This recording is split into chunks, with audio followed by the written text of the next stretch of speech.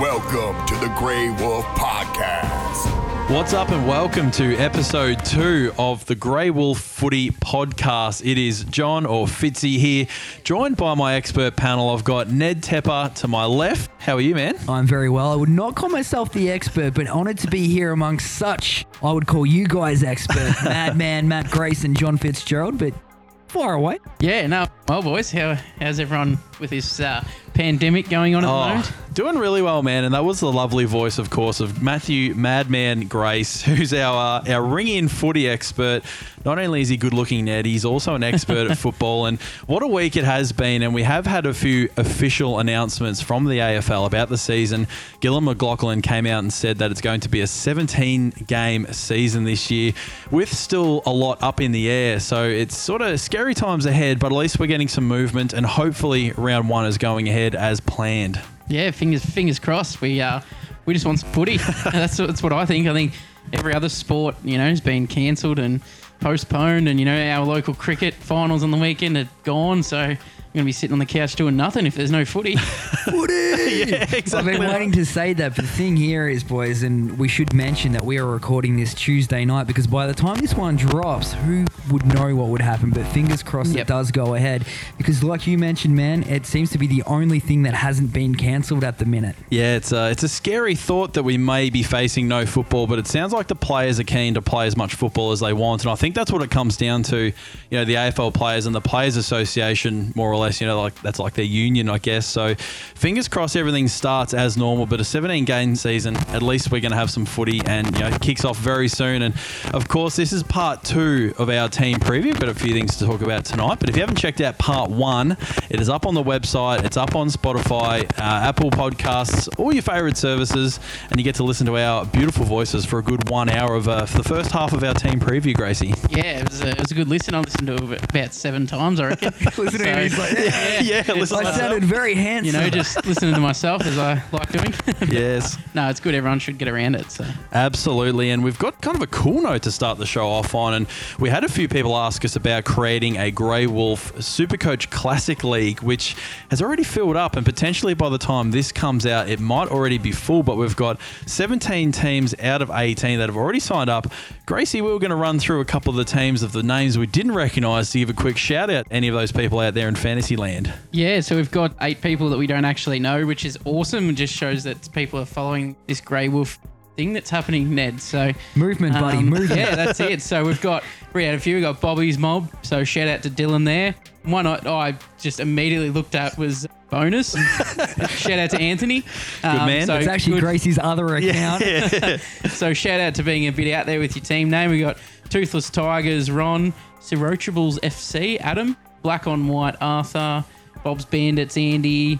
We got the Rat Pack, Ben, and Bruce's Minions, Bruce. Wow, that's really exciting. So we really thank everyone for getting behind the Grey Wolf movement, is what we're calling it so far. Yep. And if you are a coach of one of those teams, make sure you reach out so we know who you are, because we will be putting together a little prize pack, which will probably include a T-shirt and a meet and greet with the madman Matt Grace himself. Yes. Well, we've got to sort of secure that one first. It's whether or not he will do it. Will you be up for that, buddy? Yeah, at this stage I might do some paperwork just to lock it in, but I'm sure we can come to an agreement.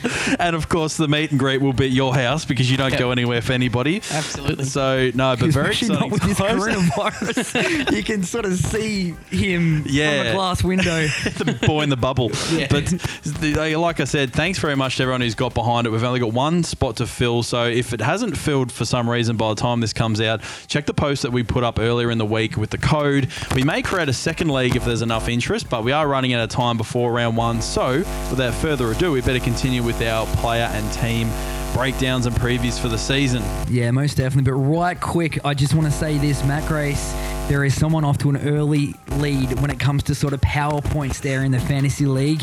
For the best name goes to Madman's Madman. I don't know who it is, I don't know. That guy, man, I'm watching him or her. All right, sorry, Johnny, to break you up there. But yeah, let's let the people know about Hawthorn, the Hawks, the old worst colours in the AFL. Yeah. Can I say that? Brown and yellow, come on. You can say what you like on our podcast, and I guess with people hoarding toilet paper, they're very appropriate colours. Yeah. Now who's laughing? But Hawthorn, of course, just missed out on the finals last season, finishing ninth with a record of 500, 11-11. Gracie, I'm not sure what you're thinking, but returning stars Tom Mitchell makes a massive difference to that team. A few guys that had injuries last year that hopefully will get a full 22 games in this year. Do you see them finishing any higher? I've probably got them finishing around the same 9th to 10th, around that mark, but what do you think? Yeah, I think Tom Mitchell's a massive in. We all know that. When on the eve of the season last year, he went down with that long-term injury. So having him back is just huge. It'll free up guys like your wing guards that run through there, your Amiras, Scully, and those sort of guys as well. The big one we'll talk about soon is obviously positional change for McAvoy. So I think similar around the 9th. Yep. Could sneak into finals. It is Alistair Clarkson, who's just one of the genius coaches of the AFL. So even though he's at the wrong team, but yeah. They did finish strong too, didn't they? If I remember correctly, they did finish strong. Yeah, they did, and just had some form at the right time, but couldn't quite make the cut. But we will go through some premium options as we are discussing all these Supercoach picks. The first one off the bat, which Gracie has already spoken about, Tom Mitchell. I mean, this might be the make or break pick of the year, and we'll talk about some team structures towards the end of the podcast and who to fit in with potentially these 17 rounds happening. But Gracie, is Tom Mitchell finding a spot in your side currently? No, not at the moment, which is probably going to surprise a few people because he's probably your number one picked in any other year. But I think I just want to see how he goes. His Marsh form was pretty good. They didn't give him, full game time. Obviously, you don't want to edge him, in too quickly. So, but yeah, no for me at this stage. Yeah, I tend to agree. I've had him in and out for most of the preseason, but I've sort of gone with guys that I feel like will perform from the start of the season. And we know that Tom Mitchell's potential, of course, is that 120 to 130 range, which is massive for Supercoach, but the concern is that he might come out the first month, average 105. He might have a break because, coming back to full health. So for me, he's a hard pass, but I'd be keeping an eye on his ownership percentage. I reckon if he drops below sort of 20 to 15%, I'm not sure where he is right now, he might be a sneaky point of difference because I believe that their draw at the start of the season is fairly handy, the Hawks. So keep an eye on Tom Mitchell, but for both of us for now, he's a pass. But one guy that I'm really liking the look of is James Sicily. And as you mentioned, the position change for Ben McAvoy to play key defensive post. They've also added Sam Frost from the Demons into that defensive backline. I see Sicily as a guy that can average around that 100 mark and fit in that sort of bracket of the 95 to 100 guys. Hopefully be a little bit more consistent just with his intercept marks, taking the kick-ins. So he's in my team currently at D2. I don't know how you feel about him, but he has been a frustrating pick in the past. He has, and he obviously gets suspended once or twice a year. So that's another thing that can, I guess, weigh against picking him. But in 20% of teams, he's only 509k, can pump out massive scores. So he's in a logjam. Him, Luke Ryan, Caleb Daniels, as we've spoken in the previous episode. So I'd love to have him in because I think he's going to go massive with his intercept marking. So. Yeah, it's a tricky one. Just real quickly, I know James Davison, massive fan of James Sicily, so there you go. No doubt he'll be all over it. Wow, there you go. We've got the expert pick from James Davidson who couldn't make it into the studio, but we'll go through a few smokies / mid-prices / breakout, which is that second category we talk about. The first cab off the rank race is Jonathan Segler, who's a very popular pick at this point. Of course, he's got the ruck forward dual position qualification. He's around 400k. A lot of people are excited about him because he'll finally get a chance to be the number one ruck of the team. I mean, he's in his 8th season now. Do you see him as a potential breakout this season? Are you considering him at all? Not considering, but I think he can. He's in 3% of teams, so he's a point of difference. Probably won't be after this show, but yeah, he kicks a lot of goals. I think it's a big one. Yep. So he averages that 1 to 2. He rests forward. McAvoy goes into the ruck.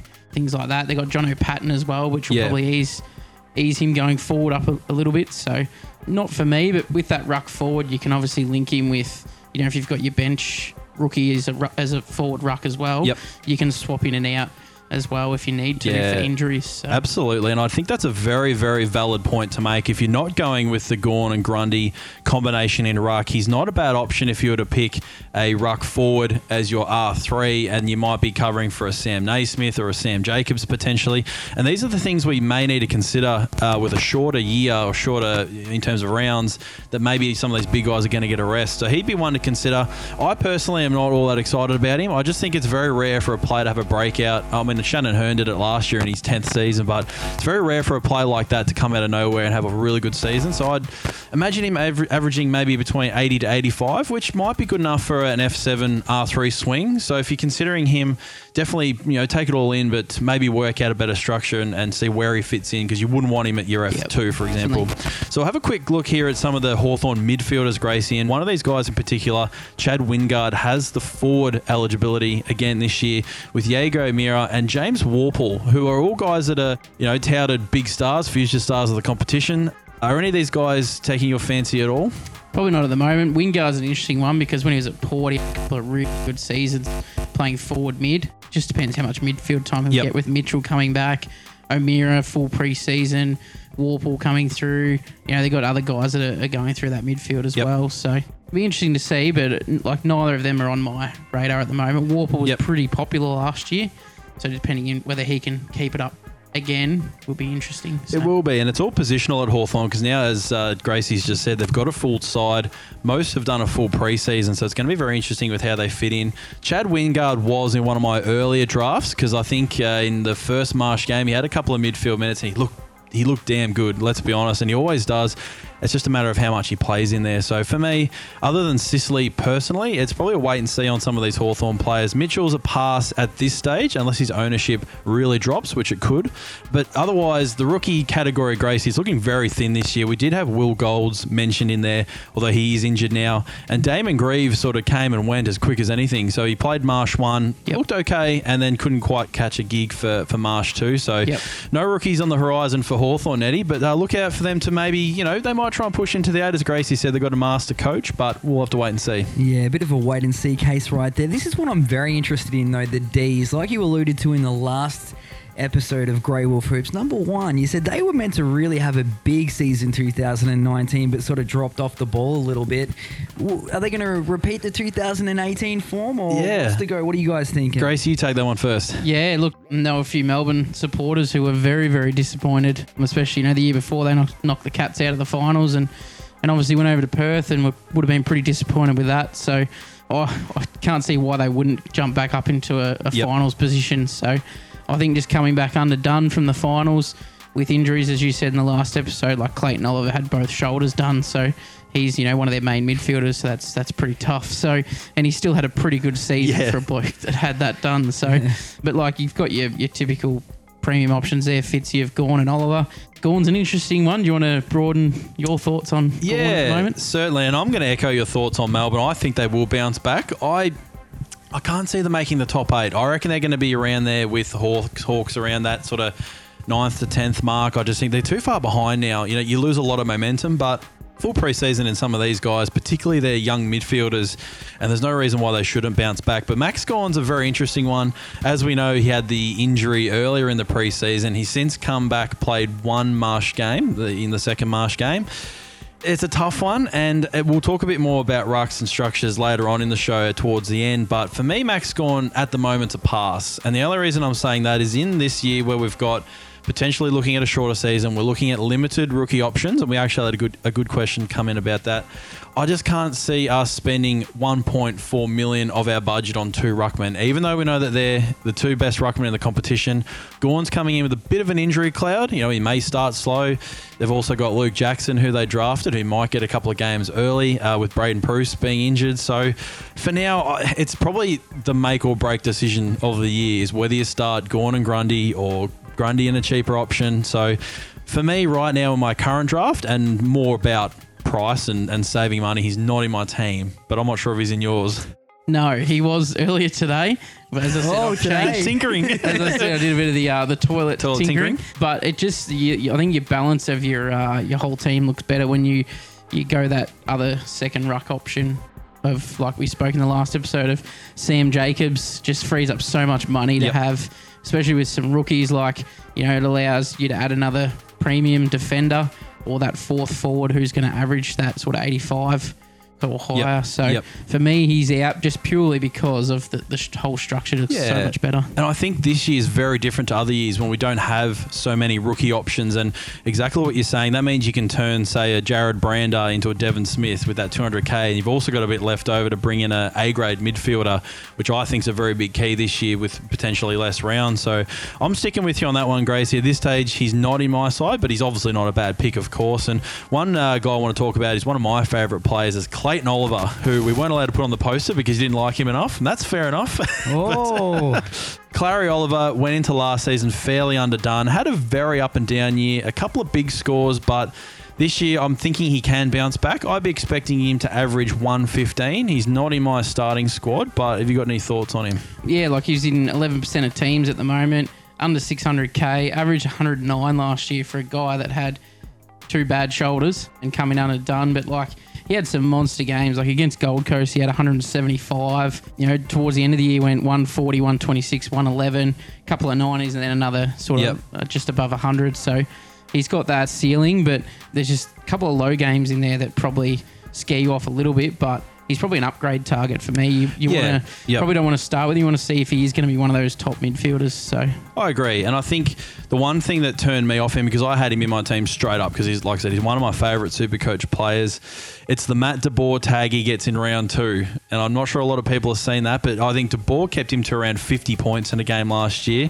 He's going to go straight to him again, so I'd be expecting a slower start from Clayton Oliver. And I remember last year, round 1, he scored about 70 points against Port Adelaide, and when you consider the other options around that point, around that price point, that really kicks you in the guts. So if he was to come out and have a good round 1, I think they're playing West Coast in West Coast, which is a tough road trip. Potentially Mark Hutchings might take him. Then to back it up with a matchup against De Boer, I think I'd be maybe waiting to see if he's a upgrade option. Definitely, as you said, scored 53 against GWS last year. So it's that Matt De Boer tag. And as we spoke earlier with that 17-game season, if it does go ahead, I think they were scheduled initially to play GWS twice, so it would have been 2 Matt De Boer tags. So with that 17-game season, I think that only limits him to 1, which a lot of Supercoach players actually become a bit more relevant now with 2 Matt De Boer tags throughout the year. So good point. But probably a miss at the moment for us, I think. No, I agree. And as we go into the mid-prices category, Gracie, probably the biggest question mark and the biggest potential breakout star we have is Christian Petracca, who has been flirting with the premium status for a couple of years now. He's that sort of guy, Nettie, that he builds you up and then he just lets you down time and time again. You can imagine what that's like. So I'm very sceptical. He had an absolute monster Marsh 1, a little quieter Marsh 2, but the centre bouncer tendencies were still there. His buddy Jack Viney had a really, really good game. So at this stage, as I mentioned in our first podcast, I'm avoiding those 450k guys purely to try and fit Stephen and Devon Smith in with lower price, potentially a similar output, but Petracca's that guy, he's got the potential. I think it's his 6th year in the system because, of course, he missed his first year. So what are your thoughts on him? I can't split it.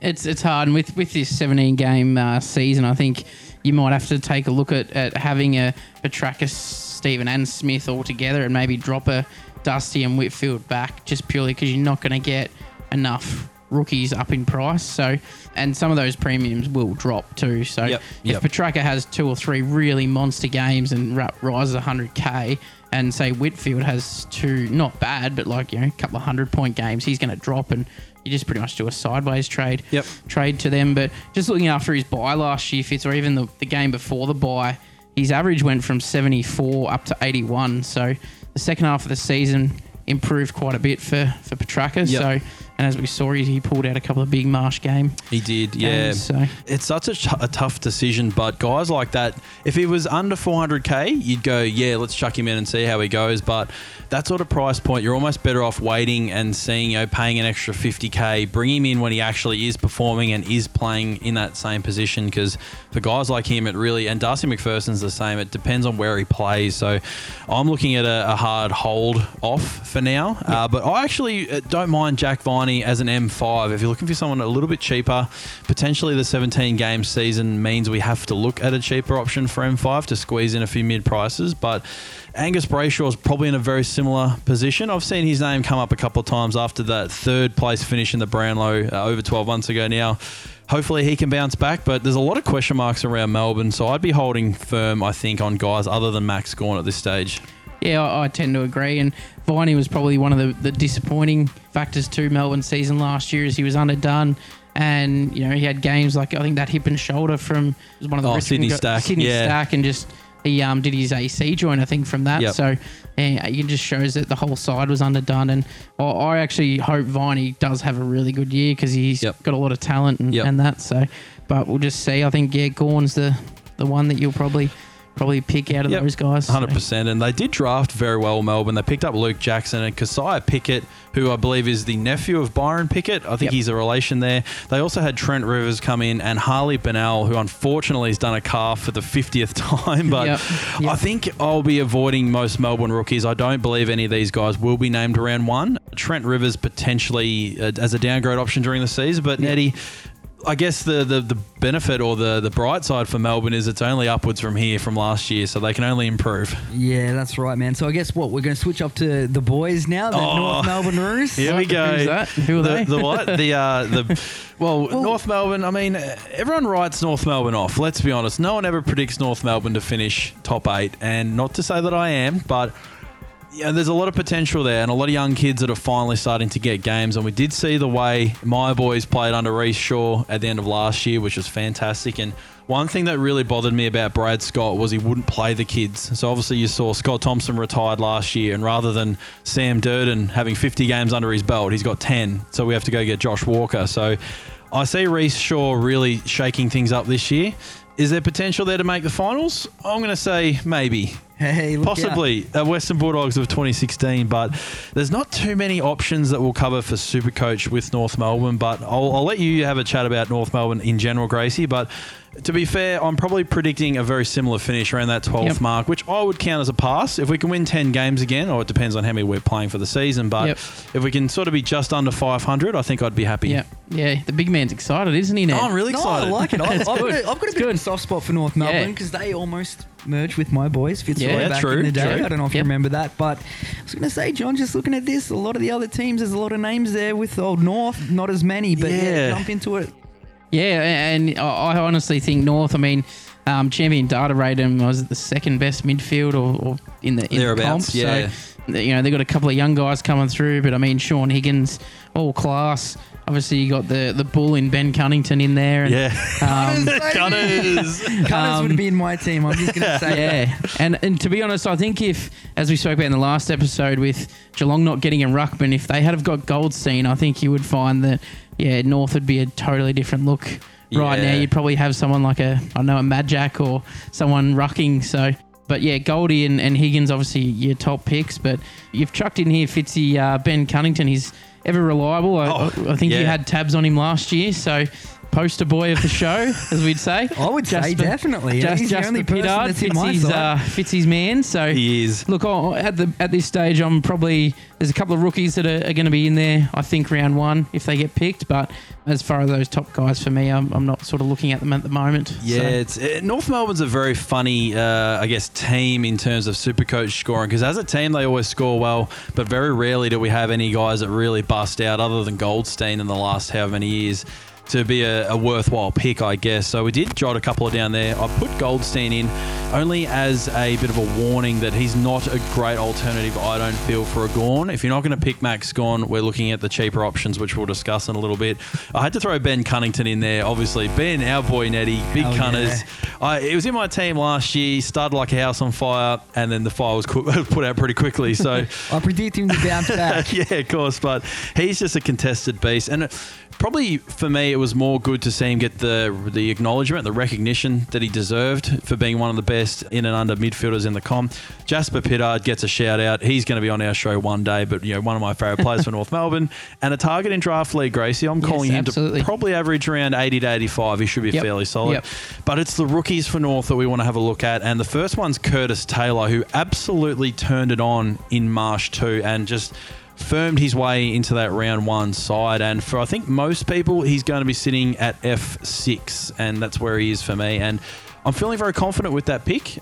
We've lost a couple of young players, so he should be able to force his way into the team early and stay in the team. Yeah, absolutely. I think when you look at it here, 21 touches, 6 marks, 2 goals, 1, couple of tackles, from 57% disposal efficiency. You put that up to 70, well over 100. So the good thing is he played 86% game time. I think that's the big turning point, especially with the rumour of the AFL shortening the quarters to 20 minutes. So we're going to be wanting guys that are going to be playing majority of the game on there. So he's definitely a points per minute guy that you'd be looking at and starting. So the next one on the list, Fitzy, Tristan Xerri, is it? Cherry, I believe is how you pronounce it. Yeah. Now, can you tell us a bit more about this guy? I certainly can. He's popped up after a couple of solid Marsh outings, and the rumours with, well, not rumours, but with Ben Brown under an injury cloud for round 1, his name has all of a sudden popped up. Now, this is where it gets very tricky, because obviously in years gone past, we've had that 102k ruck forward who we've just thrown in for loophole. Cherry throws a very interesting curveball at us because he's a little bit more expensive at 123k. He's a ruck forward, and North Melbourne also play 11 Sunday games, I believe. So if we're talking captain loophole, I think he has to be worth a look whether he gets named round 1 or not. And if we're talking potential debutants out of all of those cheap ruckmen, he's probably up there in terms of getting a gig early. So I don't think I've got him in my team at this point. I've opted for the young fella from Gold Coast, Conroy, as my 102 loophole player because we have a lot of Thursday games to start the season off too, and Friday games, of course. So we're going to have plenty of options. But I really like him. If you can find that 20k to start a bit more of an expensive player on your ruck bench, I think he has to be a lock for that position. So I'll be looking at him, but I'm not sure. What are you thinking? He's in my ruck 3 at the moment, so definitely... I did have, is it Comben from North? Charlie Comben. I had him in. He was obviously the cheaper option, but I think at this stage I probably want money over having that loophole there. So hopefully, there might be another couple of rookies that we might chuck on that might miss the first few games that you could use as a loophole, and there probably will be. So at this stage, I've got Cherry in, as you'd say. So certainly. The next guy we've got on the list, Fitzy. We've actually written Josh Mahoney. It's actually Jack Mahoney. Oh yeah, well Josh Marnie used to play for Port Adelaide, didn't he? So that's where we got it mixed up. So, but he's another interesting fella, and we watched the Sydney game, a bit of it last week, and he looked pretty lively up forward. He did, and he's of course got the mid forward DPP, which can be very handy when we've got Buderick and these sorts of guys floating around. For me, it's just a matter of whether he gets picked round 1. And like I said earlier, Reshaw's going to play the kids, and he's going to reward them if they play well. He's going to keep playing them. Curtis Taylor's an example of that.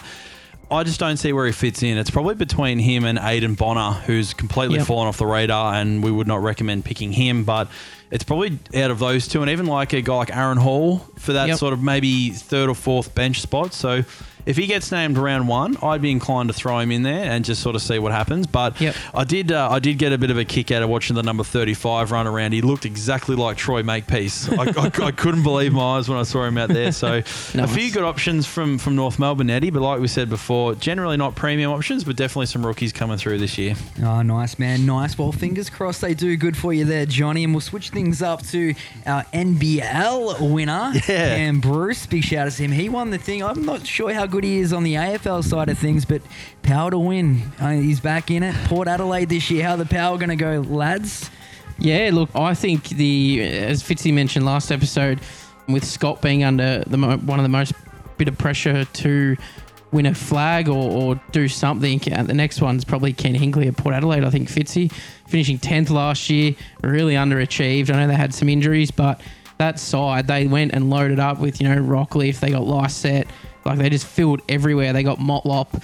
For me, I think it's, top 4 or bust. I think that's a very good summary there, Gracie, and I would have to completely agree. And they really pushed hard, as you said, a couple of seasons ago when did they make a prelim final? Was it 2015 or something? They got very close. 1 year they were looking fantastic. They've gone back to the draft, which was their plan last year, and obviously they picked up Rosie and a bunch of young kids. So I think it's either, top 4 or bust for Port Adelaide, but I can't see that happening. I just cannot see. They've got a couple of players that are aging. massive question marks around their midfield, and we'll talk about one guy, Dan Houston, shortly, but the only real premium options we've put down here are Travis Boak, who of course was a forward line saviour last year. Yep. I'd say has a cross through him this year because he's lost the forward eligibility. Yep.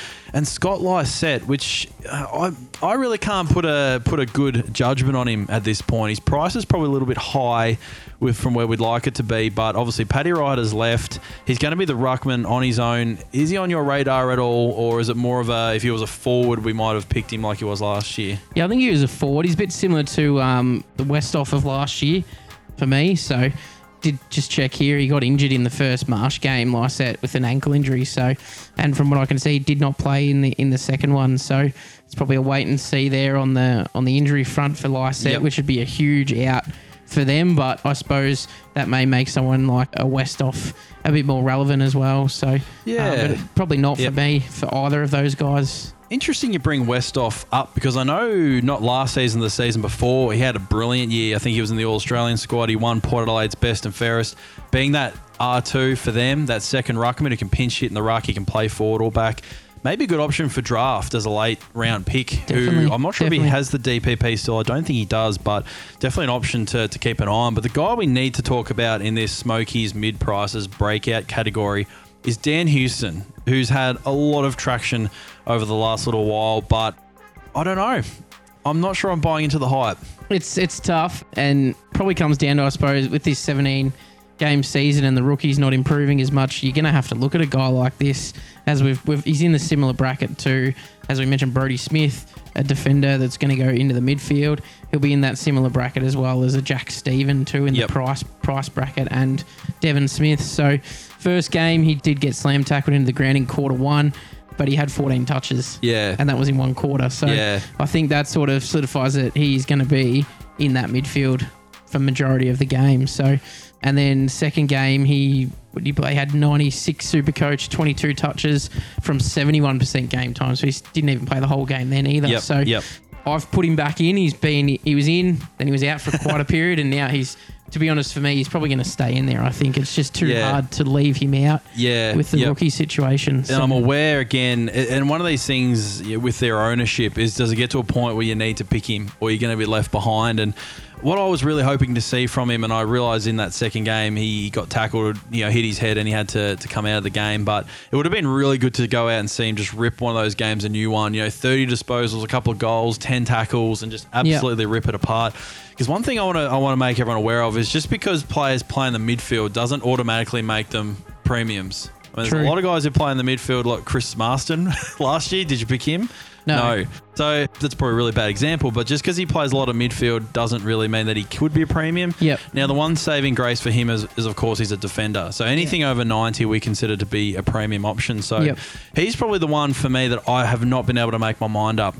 I talked in the last show about Jeremy Howe, who I've brought in as a point of difference to him, but my sort of theory is he's going to come out in round one against the Gold Coast and go 140. And then I'll go, crap, why haven't I picked him? Can't leave him out, I don't think. That's the thing. And that's probably a massive catalyst for me. We know how quickly you can fall behind in Supercoach if you don't get off to a good start. But having said that, how many times have we seen guys average 130 across the first 3 rounds and then average 80 from there? So I'm going to do a little bit more homework on him myself, because obviously Ollie Wines will be back at some stage, and they've got a plethora of young kids playing in the midfield. Don't forget Tom Rockcliffe still hanging around. Probably a better example of just because he plays midfield doesn't mean you pick him. Yeah, that's true. So Dan Houston's the one up in the air for me, and I'd actually love some feedback from the fans or the followers as to what they're picking. Yeah, it's the same. I mean, just checking here, he's in 25% of teams already.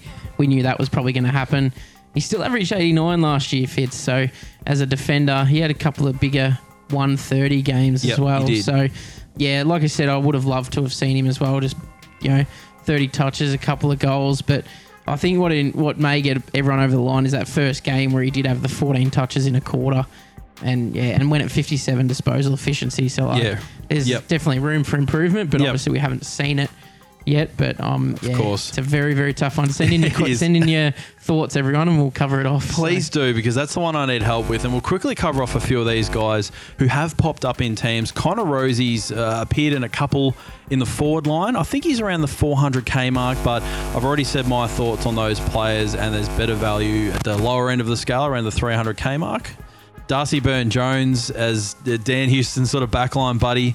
He was another one who finished the year off fairly strong last year from memory. But for me, I think there's better value with a few of the guys. Either pay up for a Caleb Daniel or a Luke Ryan, or just switch it to a Doherty or a Jeremy Howe or someone in that sort of boat.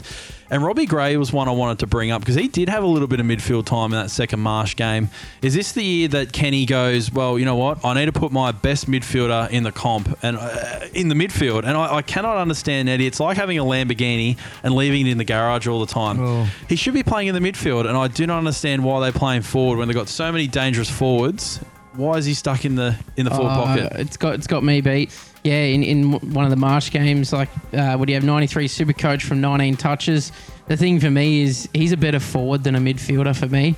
He's the guy that, you know, complements Charlie Dixon or Charlie Dixon complements him. So with both of them up there, they're a super dangerous forward line. Like, could you imagine trying to play on Robbie Gray? He's got strong hips. He can move opponents out of the way quite easily. So I think his 4 goals a game is more important than having him in the midfield. I think you leave the midfield up to, you know, your Houston, your Boaks, your Wineses when they come back, your Power Peppers that they've got there. So to me, I think he has to be up forward for them to get anywhere near a flag. I'm liking this, Nettie, because I actually disagree with Gracie. I reckon he's better off being in the midfield where he gets 30 touches and he still kicks 2 goals. Yep.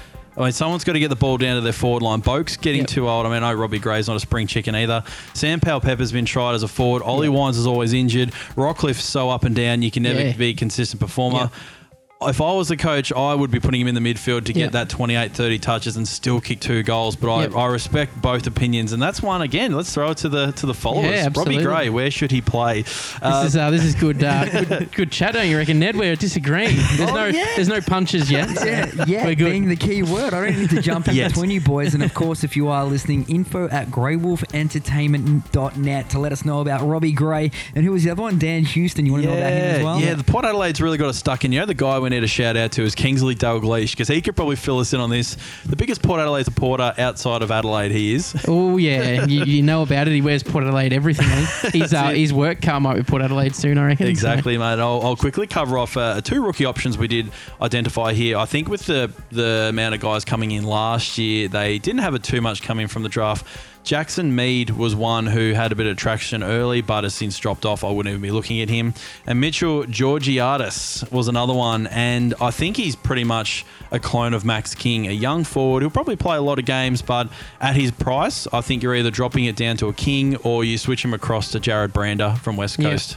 Yeah, I think so too. And just before we move on, I think there's probably one guy that has fallen off a bit because he got injured, but Jack Watts, Fitzy. Yeah, I've just looked at the injury list. His calf estimated return. They're not sure yet, but he started off. Was it last year? He started off amazingly, that intercept marker in the half back, and I think that probably what hurt him during the year. So is he any thought at all? Or yeah, you know what? I haven't even heard of that name for quite a while. You've just reminded me. But funnily enough, I had Jack Watts in our draft league last year, and you're right. His first 3 or 4 games, however many he played, were fantastic. But possibly an option again in draft league if you want a guy that can sit on the bench that maybe won't play round 1 or 2. But I hope, and for his sake, I hope he finds his spot in the team. And as a half-back flanker who can intercept mark and maybe take a few kick-ins, I think he could be a good fit for that team and maybe one of those pieces that they need. But again, Nettie, it's a lot of pressure on Port Adelaide this year to perform, but I just can't see where the improvement comes from. This has been a very interesting one for Adelaide. I didn't expect so much heat, so much tension. There's a little bit between you guys here, a little bit up and down. I like it, and hopefully Jackson Mead wasn't listening. No. Quote John, don't even worry about him. He's gone. Yeah, so I guess we'll move on to last year's premiers, the Tigers, and boy, oh boy, did they look good in that grand final. Looked almost unstoppable. Do you think they'll be right up there again? Yeah, I hope not, because they're starting to become the Collingwood, to be honest. Look, you know, they're in that patch where they've got a dynasty coming, I think. So they just seem to bring a guy in, gets the job done. You know, 4 years ago, I reckon it was, everyone was talking about Hardwick getting sacked, and now he's a, 2-time premiership coach, and I can't see anyone beating them apart from probably West Coast, who we'll talk about later. But I honestly think it's probably going to be Richmond in the grand final again. And they've probably got the luxury that they've got a couple of rookie mids that have come in where Dusty could go forward, and there's no reason why we can't see Dusty kick 50 goals for the year this year. So. Yeah, no, I completely agree with you, Gracie. And I've had the privilege of listening to Neil Baum and Matthew Richardson speak over the last couple of months, and you're spot on there. What actually happened, and I've got the inside scoop here, Eddie, with Damien Hardwick. He came in, it was his 7th season that he'd been there, and he pretty much said to the playing group, look, guys, if we don't win a premiership this year, I'm gone. I'm done.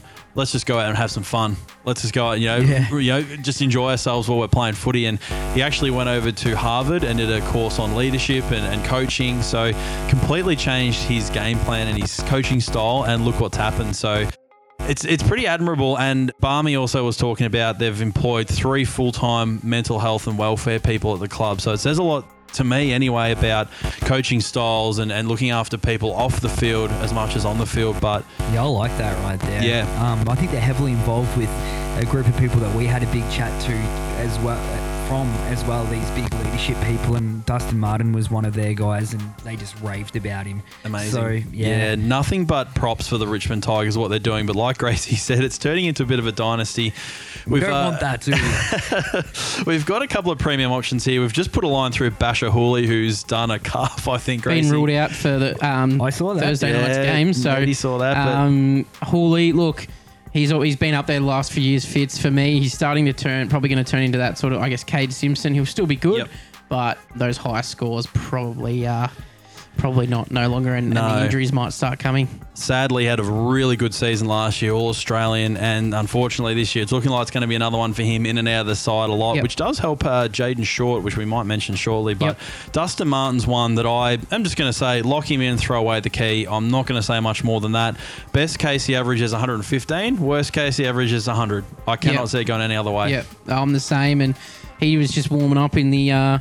didn't play Marsh 1 because he played State of Origin. I was at that game, and when he went forward, there was no other player in the 50. It was just let Dusty do his work. Yep. And I think he was on Bliss Arves at one stage, who was quite taller than Dusty, but Dusty just put one hand out and said, see you later. So second Marsh game, had 24 touches, kicked 2 goals, played 84% game time. He was just cruising. He was just in first gear, and I think once Thursday night hits, I think... honestly, you worry about Carlton. So if the AFL does go ahead, it's going to be a dusty show, I reckon. I love it, man. And, we'll talk about structures in a little bit. I've got a little bit of a theory on whether he should be F1 or F2, depending on how much money you want to spend and try to balance out your budget. But he's a lock. But 2 guys that are in our sort of mid-prices breakout category, Tom Lynch and Jack Riewoldt. Now, Jack Riewoldt missed a fair chunk of the season last year. Not a lot of people would probably remember.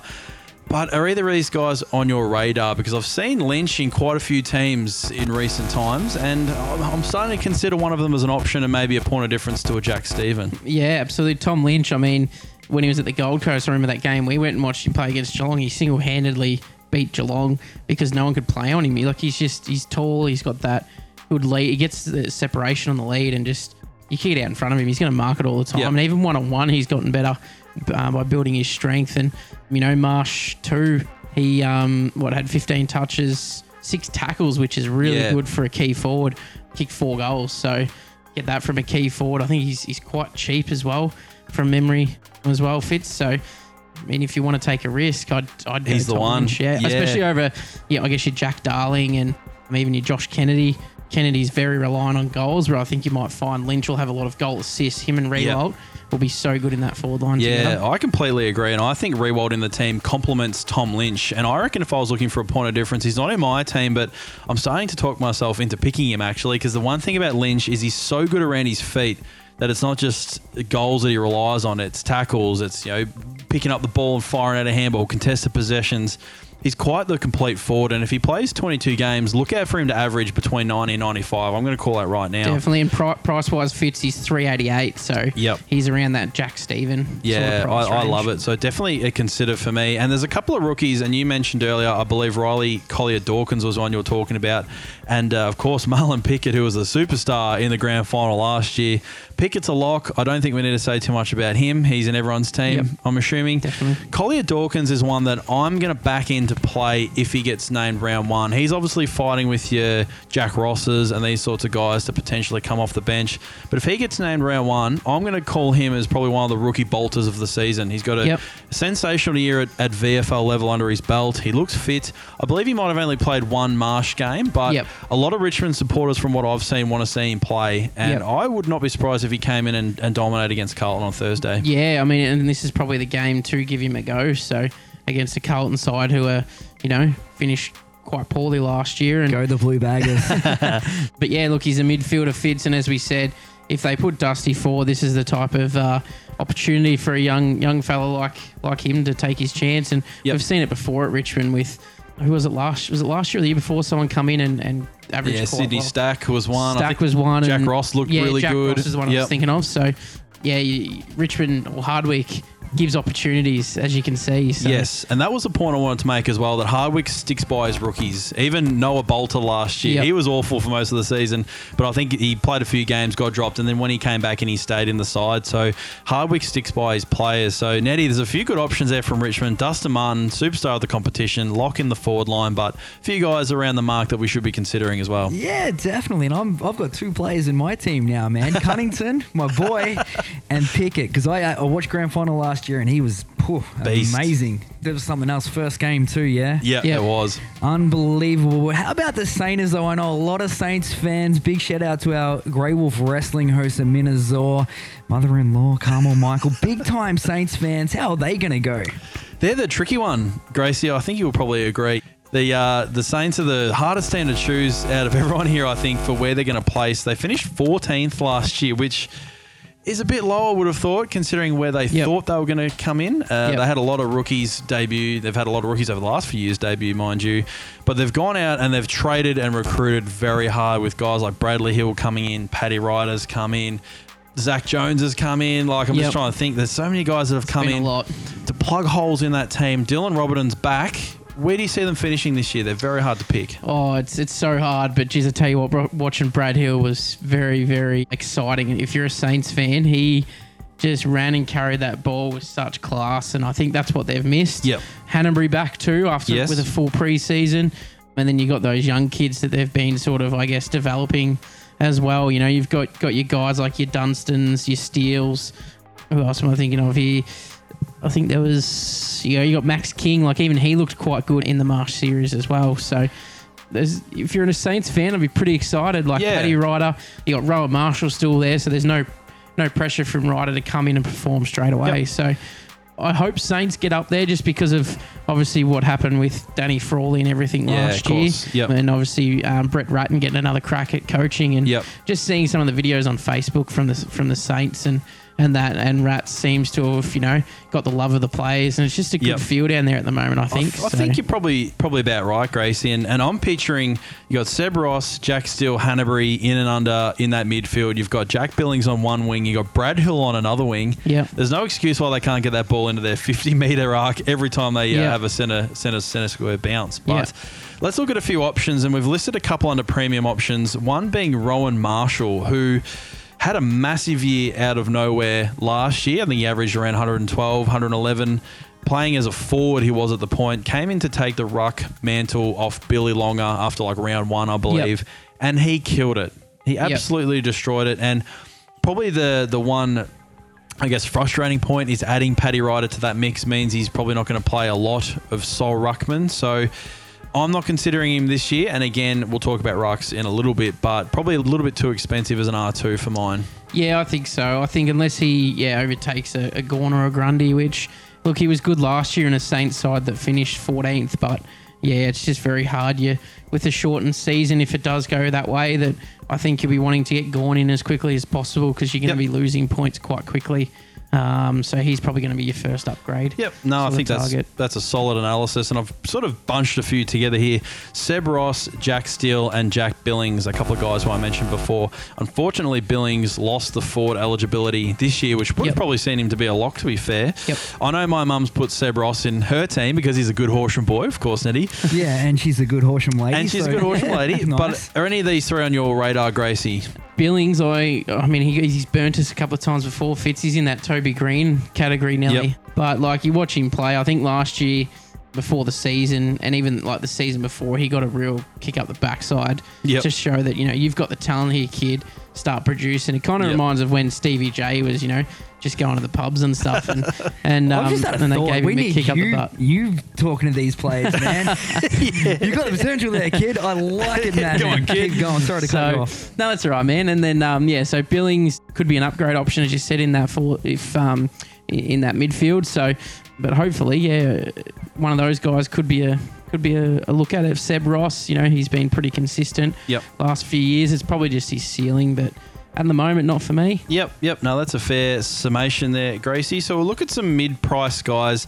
As of here, I'll just quickly highlight. Probably the first one we should talk about is Dylan Robertson, who, of course, missed all of last year with that, heart scare that he had during the game, collapsed. Yep. He was on the Jeez. brink of retirement, Nettie, and he's making a return fully fit, I hear is the word. He obviously played Marsh too. I've got a few thoughts on him, but I'll hear yours first, Gracie. He's cheap, 260, I think, around that mark. Yep. So Marsh 2 had 16 touches, 9 marks across half back there. I mean, 260K, pay an extra 40, 50K from like your John Nobles, as you mentioned in the first episode. If you can fit him in, I'd pick him because he's done it before. So Yeah, that's right. At the moment, for me, probably not, unless I can, free up a bit of cash somewhere. But he's a very interesting pick and very popular pick. Yeah, he really is. And I've seen a lot of teams with him at D3, which I think is not a great idea. No. I think D4, especially with, how we keep saying now that the rounds are going to be shortened and we may need to look at some mid-price options.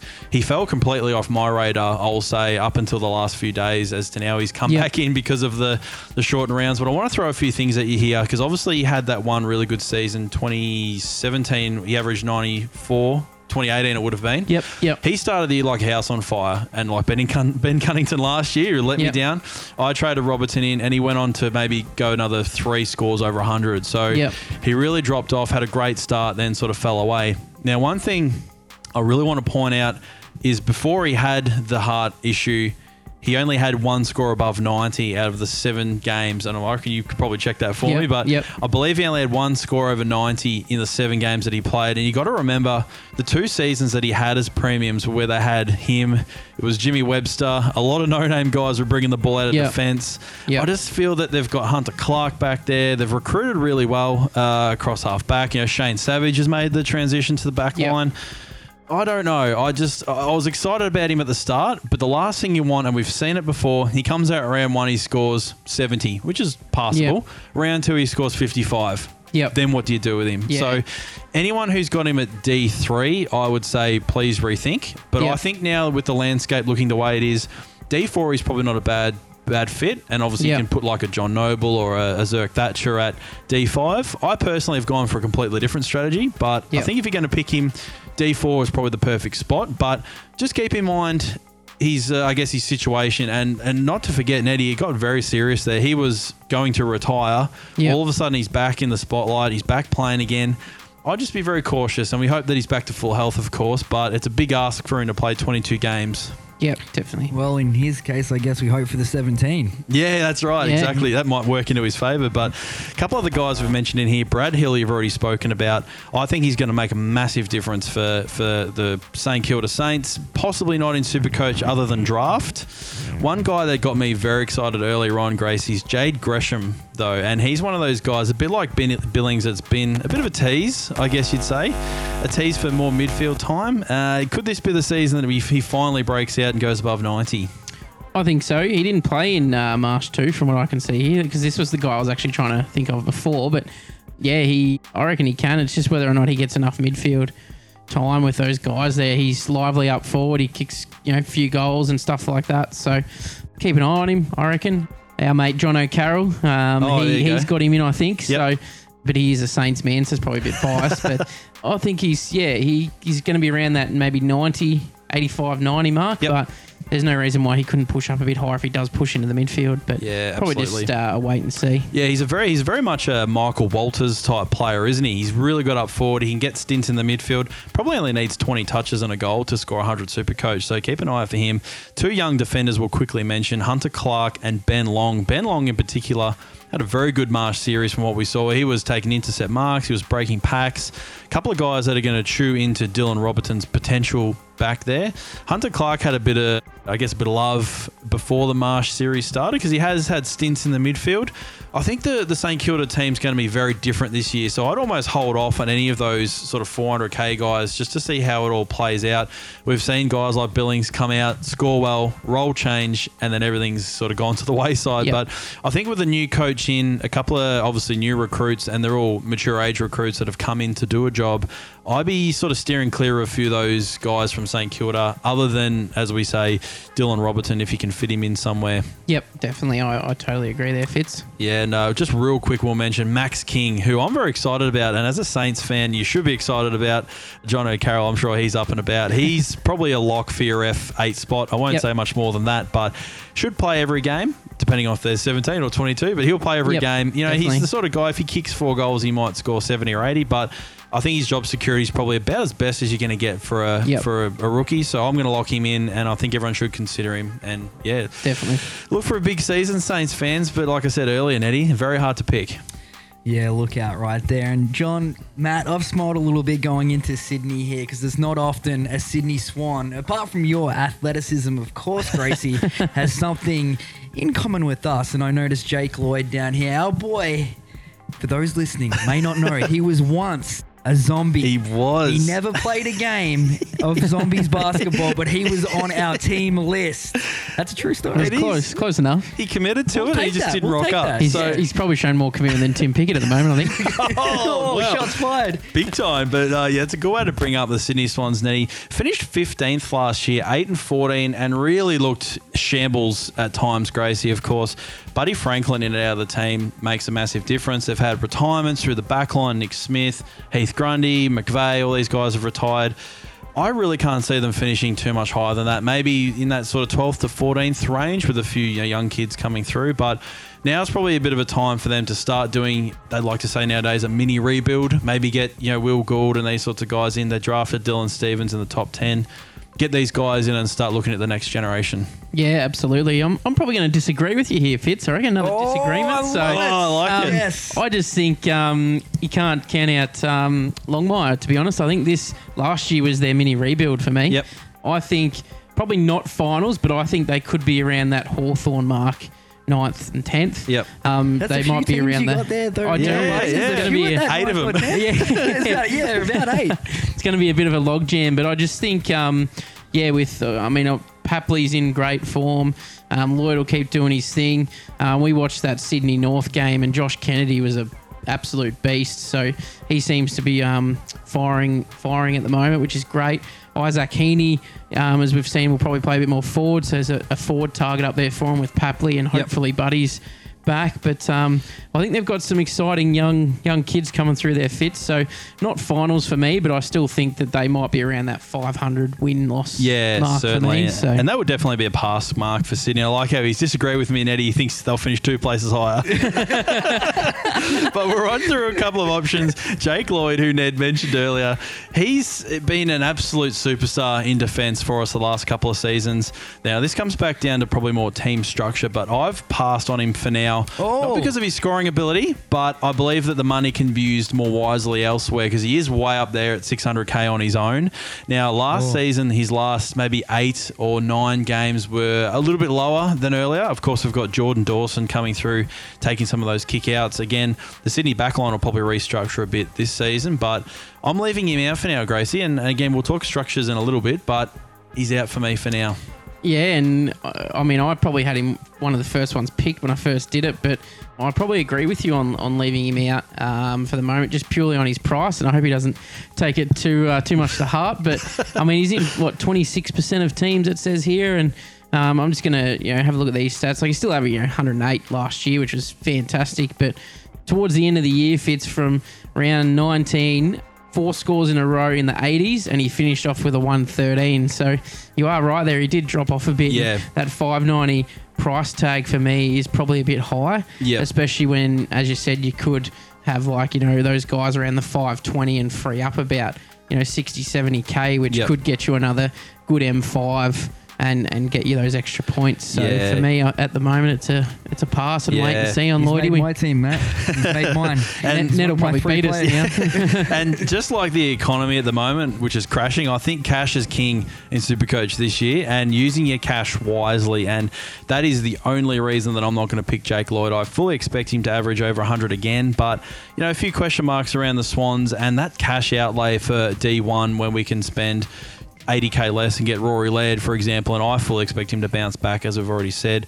I feel like is a better investment. And one guy you mentioned, Isaac Heaney, which was frustrating last year. I actually was surprised to look back and see he averaged around that 95 mark, but geez, he has some low games, and he's a bit like the Robbie Gray argument. He's an amazing midfielder, but potentially a better forward, and I'm pretty sure Longmire's already come out and said that he's going to play mainly forward this year. So for me, a hard pass in terms of a starting player, and of course he had a broken thumb for how long that takes to recover, so I'll be passing on him, but I fully expect him to be a worthy F5 or F6 come season's end. Yeah, absolutely. Same for me. I think you'll have him in at the end of the year. And, Marsh 2 against North, he played 74% game time, so a fair chunk, but only had the 11 touches and kicked a goal. So I think just that midfield time's going to hurt him. I think you could bring him in maybe 50 to 80k cheaper towards the end of the season. And by then, I think you'll find he might be a bit of a point of difference because a lot of people probably on him now, but will probably jump off, I think. Yeah, I completely agree. And I'd say his ownership's probably a bit higher now because a lot of people just come in and pick him because he's a well-known player. He had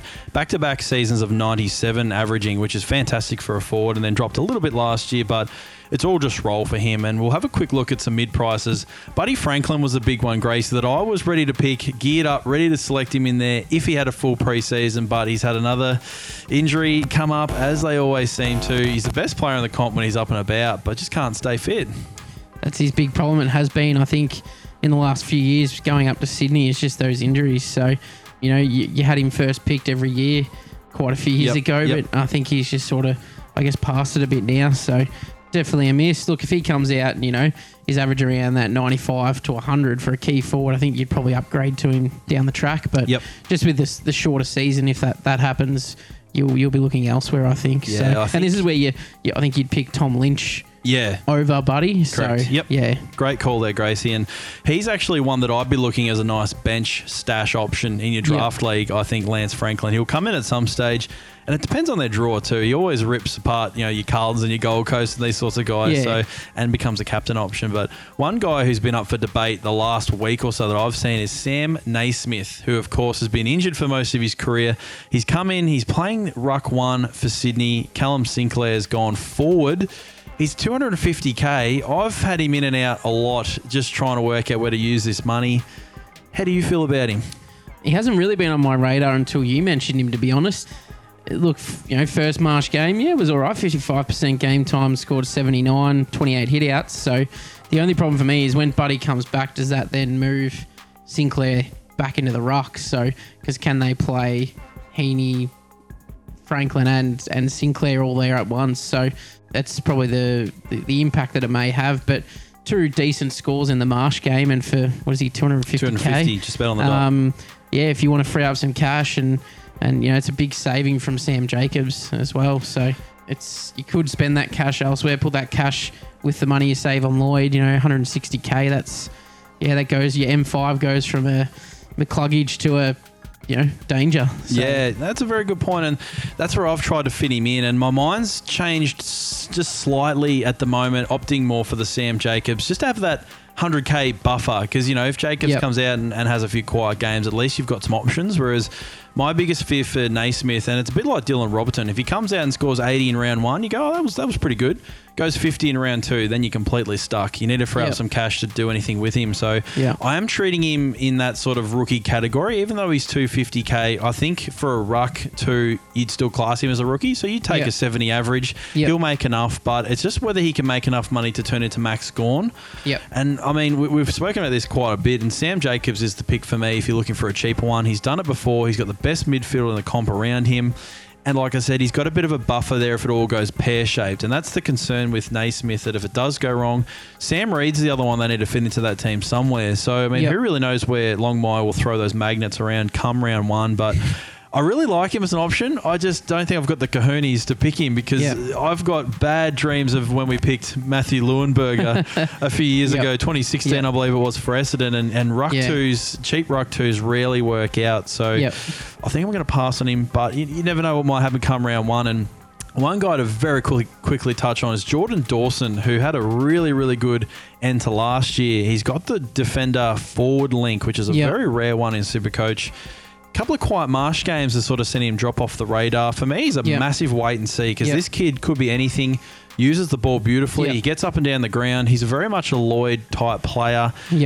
He would save you a lot of money if you picked him over Jake Lloyd, but for me, probably not with the amount of options that are cheaper that should average the same. Yeah, I think he might be a next year pick for me. Just see how he goes this year. He does have a pretty damaging kick on him, so he's a bit like, I guess, your Daniel Riches does penetrate that ball through to the forward line. So look, his Marsh 1 game, they got absolutely pumped by the Giants. He did okay, and then the second one, he just wasn't anywhere to be seen, to be honest. So probably not this year for me. Yeah, a lot of people are picking him, but just the price tag, like if he was 50, 60k cheaper, then probably, but yeah, no, that's a very fair call. There's a couple of rookies. They did draft Dylan Stephens early, as I said last year. He's probably in that boat of being too expensive compared to what his output's going to be. So I think he's a pass for me. I know you were keen on him earlier on, but I think there's better options and saving a bit in the bank.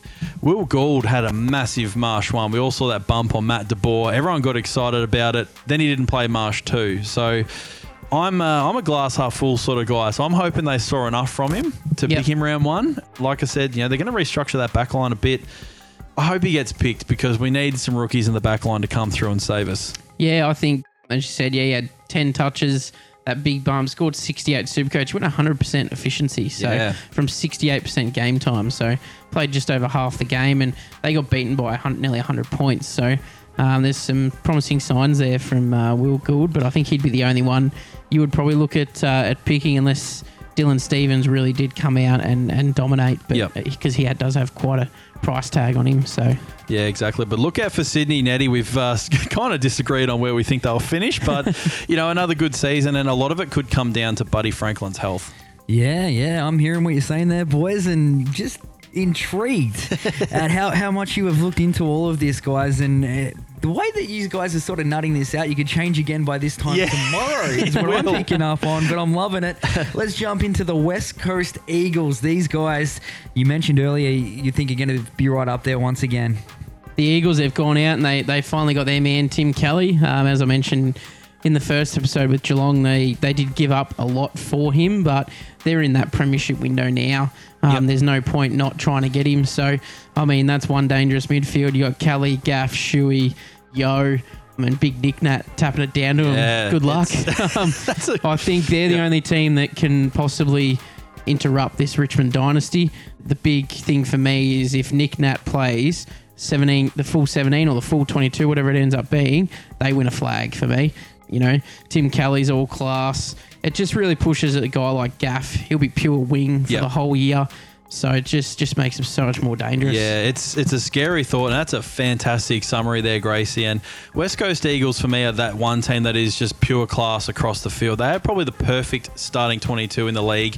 If they're all healthy and if Nick Nat plays all games, they're going to be right up there this year. And of course, they play so well in Perth. But we look at a few options, and that midfield is just probably one of the best we've seen, obviously, since the Judd, Cousins, Kerr days. But adding Tim Kelly to an already star-studded midfield is a fantastic effort. We've got Kelly, Gaff, Shuey, and you mentioned Yo there as well. Are you thinking of any of these guys as maybe a point of difference in your team to start the year off? The only one you'd probably look at, or couple, would be Yo and Kelly. For me, Kelly's obviously done it at Geelong, kicks goals, gets 30-odd touches a game.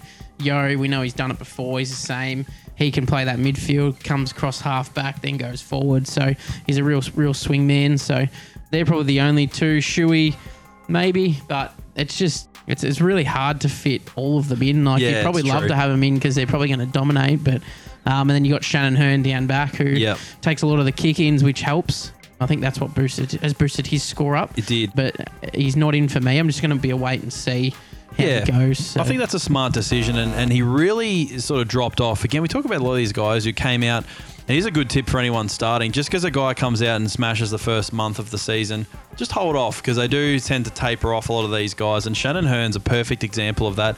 Averaged 110 up until about the bye, I'd like to say. Then he completely dropped off from there. So he's definitely a wait and see for me. But I've got a big call on one of these Eagles midfielders, which I'll talk about when we get to our viewer questions or our listener questions. Yep. But one thing I want to say about Andrew Gaff, I expect him to be named on the All-Australian wing this year. I think he's going to rip at a new one, top 5 finish in the Brownlow. I think he's back to playing his natural position. He finds a lot of the footy probably too outside to be a top 10 Supercoach player, because he does get a lot of contested possessions, but I think they're going to be up and about this year. And there's a couple of mid-priced options. You've already talked about Nick Naitanui, who is tough. He's a tough pick because we know he can average 100 from 50% game time, because they always play a Tom Hickey sort of player. Yep. I'm opting for cheaper options at this stage, but I think Nick Nat baby. I'm thinking about putting him in. I think you should, Nettie, and we actually had another listener question to do with Nick Nat, so we might talk about him a bit more when we get to the questions. But the two guys up forward, Jack Darling and Josh Kennedy, probably no for me. Both potential, top 5 Coleman medalist finishers, but not in Supercoach this year.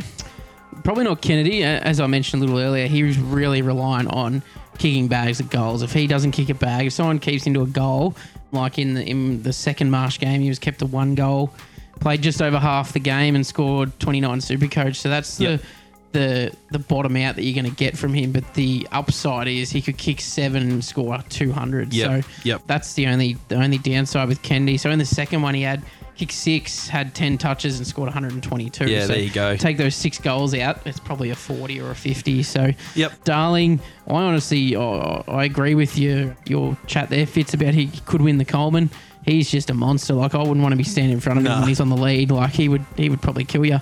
But yeah, I would definitely be seriously considering Darling. I had him in at the start, but just that key forward. And he did have a bit of an injury during the preseason that I just avoided him now. Yeah, so, for sure. But definitely could be an upgrade option, depending on, obviously, with this 17-game season. Sure. Probably might limit him, but keep an eye out on him for sure. Yeah, I think so. And I'm not sure, was it last year or the year before where he came out and absolutely killed it in the first 12 games, and then, the body started to let him down and a few things didn't go their way. But the tricky thing with Darling and Kennedy is their performance and their form sort of relies on each other. If one's injured or one's down, they're sort of both down. So probably a pass for me, but geez, they look potent in that forward line this year. And a couple of rookies we'll talk about. Jared Brand is one that I personally really like. He's a big fella. They're going to play him on the wing. He's got the forward defender eligibility. He's probably a top 5 rookie for me personally, because I think there's a good spot for him there. Gaff on one wing, him on the other. He can go back, he can go forward.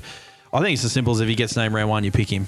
Yeah, I think he's almost pretty much a lock if he does get picked, as you said, Fitz. So definitely keep an eye on those teams for round 1. Yeah, and another guy we'll be keeping a close eye on is Bailey Williams, who I believe had a hamstring tightness related injury and couldn't play Marsh 2, but he looks superb in Marsh 1 and has been very highly touted as Nick Nat's backup. So it's just going to be a matter of whether they play a Tom Hickey, who's a recognised ruckman, or do they go with a bit of a swing man such as Bailey Williams or Oscar Allen's not far off. So keep an eye out. It's unfortunate he missed that second Marsh game, but he's right up there. And if he gets picked, another guy, just lock him in, because we're going to be looking to scrape the bottom of the barrel for defender rookies. So, Nettie, it's going to be another massive season for West Coast. I see them finishing probably top 2, top 3, and they'll push really hard for a flag. And as Gracie said before, probably the best thing best well-worded thing that he said, they're the ones that can threaten Richmond for this dynasty. Yeah, interesting there. He also mentioned that that guy would probably kill them, but if anyone was going to stand in front of him,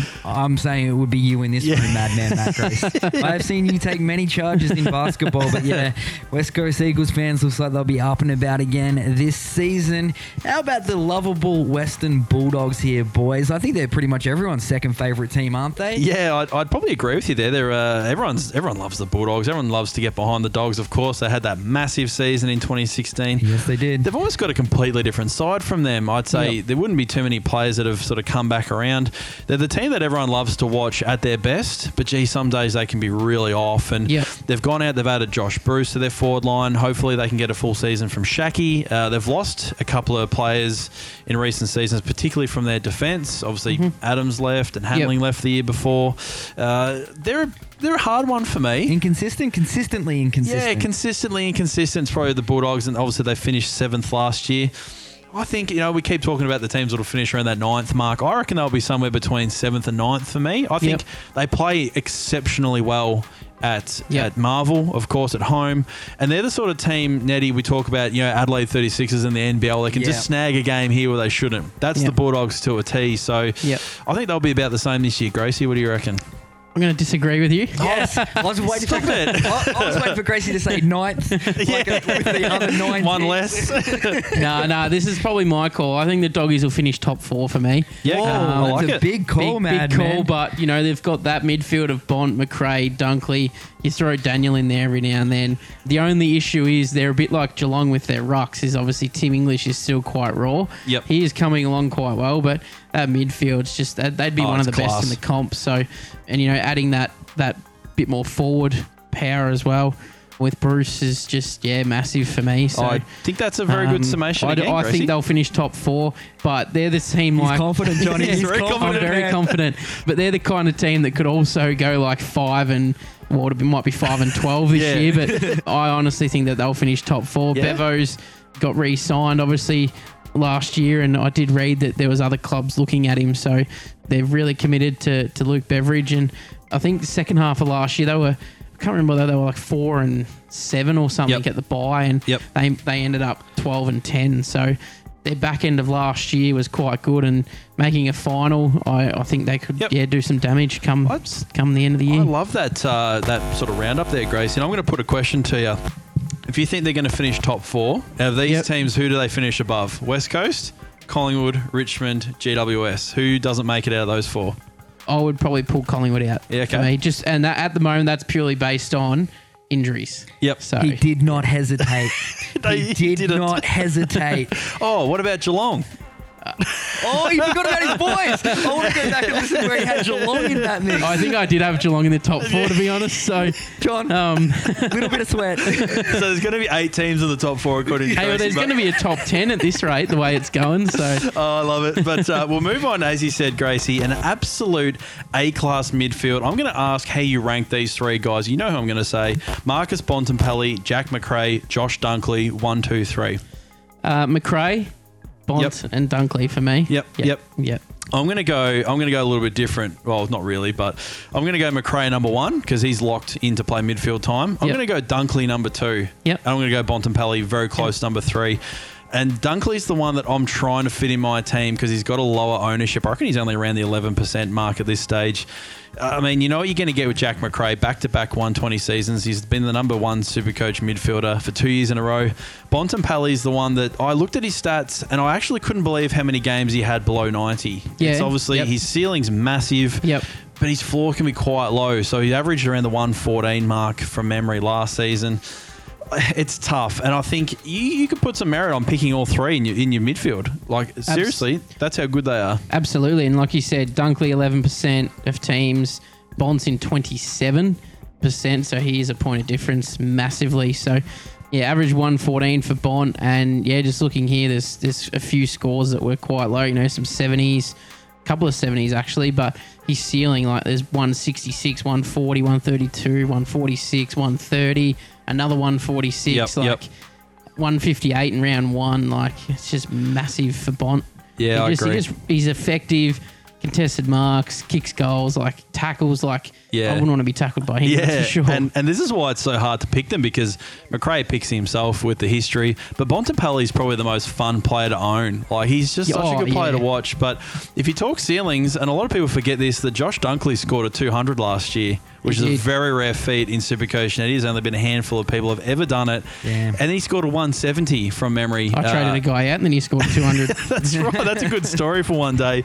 But they're very hard to pick from. But one guy we'll quickly touch on in that premium options category is Caleb Daniel, who I traded in last year fairly early. He was a forward and he paid off up until he got injured. But he's he's a fantastic kick of the ball. He finds a lot of it for such a small guy. The only drawback I have for him is he almost needs to get 30 touches to score highly because a lot of his possessions are just playing out from full back. I see him as an upgrade target, but one that you could definitely start as a point of difference in that Luke Ryan category. We often talk about Tom Stewart, these sorts of guys. But there's a lot of defenders around that mark for mine. Yeah, absolutely. And just to go back to your Dunkley point here. So at the buys, he was averaging 102. He finished on an average of 116. Yeah, so it was 130 in the back end of the year. Yeah, 173, 202, 127, 153, 169. Like, just monstrous, aren't they? Massive. So, and Caleb Daniel just, I mean, he's going to be consistent. Kick-ins is a big thing for him. He's got a very good kick on him. For a little guy, he's, as short as your fiance Ash, I reckon. So, but it's Yeah, I didn't know what you were doing either. So, he was he's definitely a wait and see, and I think he'll be in your top picks at the end of the year, but just maybe see what's going to happen. I agree. And a fun fact about Caleb Daniel, Nettie, he of course wears the helmet, being the little guy on the team. His mum said to him when he was a kid, if you want to play AFL, you have to wear a helmet, and he's still wearing the same helmet to this day that he wore as a kid. So hats off to him for that. Yeah, helmets off to him for that one. But even better. One mid-price guy I want to get your opinion on, Gracie, as we sort of wrap this up, is Tim English, who's he's primed for a breakout season. He's got that sort of smell of Brodie Grundy from a few years ago when he went from averaging sort of low 90s to 120. I don't think that kind of breakout is on the cards, but could he do, say, like a Rowan Marshall and go up to about that 110 mark? Quite possibly. 9% of teams averaged 82 last year. When you say English, all I think of is Johnny English. Yeah. It's quite funny. But no, look, the only thing is obviously his size, and he gets beat up by those bigger ruckman, but he's got that aerobic capacity around the ground like Grundy does. So there was a few games over 100 last year. He finished off with, you might as well say 300s. One of them was a 97, 105 and a 104. So back end of the year he played all right. He could quite easily be a Rowan Marshall type. So I'd definitely keep an eye on him, that's for sure. Yeah, I agree. And I can't find a spot for him only because I prefer a couple of cheaper options. I think he's around that 440K, which... you sort of need to commit to him for a little bit. Sort of also thinking if we've got less time to make money to trade Gawn in, he may be a good starting point. But for 100K less, you can get Sam Jacobs, who I know there's question marks around him, but he's done it before. Yep. I think they'll probably both average around the same. I'll just say that. But, you can save that 100K at the very start. But otherwise, for the Doggies, in terms of rookies, there's not really much to start the season off. Jordan Sweet got the chance to ruck on his own in the Marsh 1 game, but I wouldn't be considering him. Ben Kavara was one who had a bit of traction last year that we didn't see that may come in as a downgrade. And the top draft pick was Cody Waitman, who we haven't seen in the Marsh series. So you can put a line through him for now. But, Nettie, that about wraps up our thoughts on the teams. Yeah, well, I think that is a very nice, detailed look into each team. I think you've given them a fair, good look there. You haven't been too biased at all. No. I do have some homework for you, though, sitting through all that. I want to know, guys, especially with Madman and his... I want to know, basically, next week... I want to see from 1 through to 18 from both of you boys. We'll see, and then we'll compare like a ladder. We'll compare it at the end of the season and see how many people you've got in there at that 9th position there, Madman, because I'd be very interested to see, and then we'll compare it at the end of the season. What do you reckon? Absolutely. I was actually thinking that when I said Bulldogs, I'm like, we should probably listen back to this at the end of the year and just see how wrong we were. But no, I mean, it's always a bit of fun. Me and when I used to live out with our mate Sean Bray, Fitzy, we used to do the ladder at each year at the start of the year, put it on a whiteboard, put it away, and look at it towards the end of the year. It's actually quite fun, and you might bring it out throughout the season and see how you're going. But I think the best I ever got was maybe 3 or 4, so I'm in a bit of trouble, I think. Yeah, there you go. I think that's a great idea, Nettie. We'll definitely do that. We'll start predicting our ladders. But for Gracie and I, everyone's going to be between 8th and 10th, I think. We're predicting that. But where's 1 through 7? And as you can sort of tell, we're... Zombies. That's exactly right. Maybe that's it. We are talking a lot of Supercoach at the moment, and we thought just to wrap this up,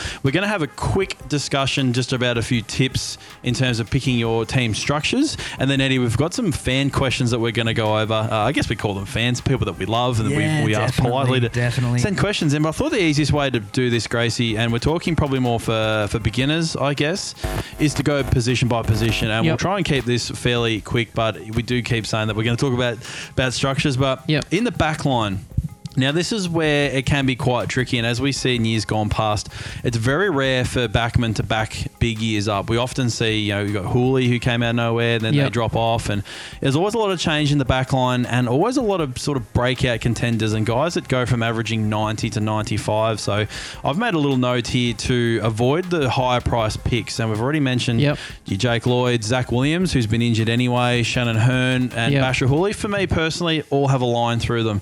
I'm looking from Rory Laird down to keep that money in the bank and still get the scoring potential, but don't have that big outlay of funds at the start. Yeah, I totally agree. I think you pick two of those guys around that 520 to 500. So like you said, Caleb Daniels, your Sicilies, your Ryans, your Lairds, Stewart, those sort of guys. Pick two of them.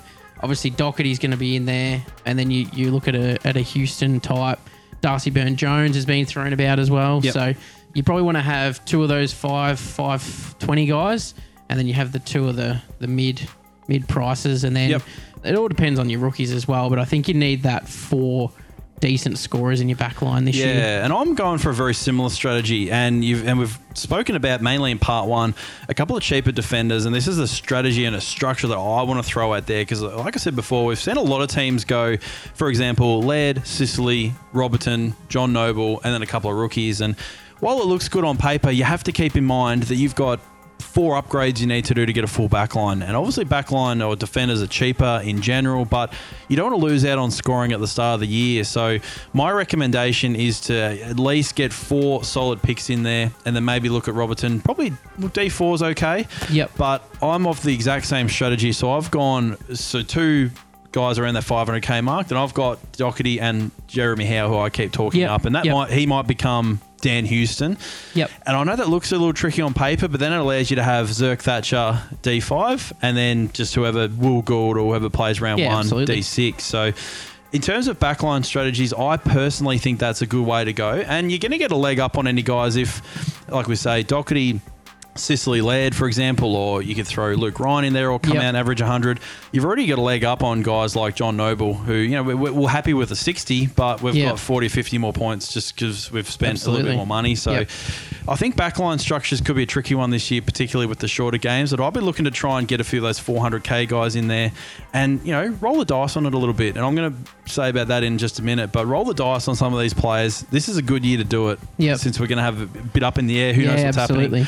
Roll the dice. But I'll move on to the midfield, Gracie. And my biggest advice in your midfield structure is to load up on premiums. I'm talking 5 absolute uber premiums. And I think we've spoken a bit. We've mentioned Viney, we've mentioned McCluggage, and these are all really good options. But in my opinion, I think with the way the season's going, go 5 guys over 600k, and then you've got Rowell, Pickett, and Tom Green, or one of these rookies to fill your midfield in. What do you think? Yeah, I agree. At the moment that my M5 is I've got McCluggage in, but that's probably more because I like him and want to have him in there. But I agree, you got to have those 5 decent scorers in there, and you know you could still go one of those 500k guys. You just got to really be confident they're going to do well. And I think I've got proof there that McCluggage, his 2 Marsh games were quite good. So I'm classing him as a guy that will step up into premium status. So. But yeah, definitely I agree with you. Load up on those premium guys. Get Rowell, Pickett. You know, you've got your Robertsons, your Buttericks, your Tom Greens, as you said. So that's where the big points are in the midfield. With the shortened games, you need those big points. So. Yeah, I completely agree. And I was actually looking at Taylor Adams earlier on. I think I mentioned that in our last podcast. But I think if you're going to go with a sort of a 500k or a cheaper M5, you need to commit to them. I think you need to stick with them for the season. So do your research a little bit, but look for those 5 guys to be the backbone of your team. Because I personally feel that if you get 5 guys you know are going to score well, if your other 3 are guys that are averaging 105 because we're limited on funds, you know, you might end up with Josh Kennedy or Scott Pendlebury. I don't think that's so bad this year. But if you've got 5 guys who can all be captain options, and if you're going to go with a breakout option, I'd say just commit to them and you should be fine. But absolutely. Midfield, as Gracie said, is where all the money's made. But rucks this year are the tricky one. I think everyone's gotten very stuck on them. We've already mentioned before. Do you go Gawn and Grundy, spend 1.4 million? There's, you know, 20% of your budget or whatever it is gone, or 14%, 15%. Or do you look at a cheaper R2? And I want to know your thoughts to start. I said at the start that I was going to go Grundy and Gawn, but that injury to Gawn just threw me. So if he didn't get injured, I'd probably have Grundy and Gawn right now because I've never started with the 2 best ruckmen. I don't think we've ever had it like this where the 2 best ruckmen are so far above anyone else. So I've thrown Jacobs back in instead of Gawn, but it just makes the rest of your structure look better, especially that extra premium or biggest score in the back line, and then having that M5 extra, I guess, premium in the midfield as well at M5. So for me, I think Grundy and Jacobs is going to be a lot more popular come that first game. Yeah, I tend to agree, and we have spoken about this a lot off air as well, but I have a feeling that the winning strategy this year is going to be having extra scorers in your forwards and defence. And I know that's going a little bit against what all of the experts are doing. So here's where we're going to be a bit controversial, Nettie.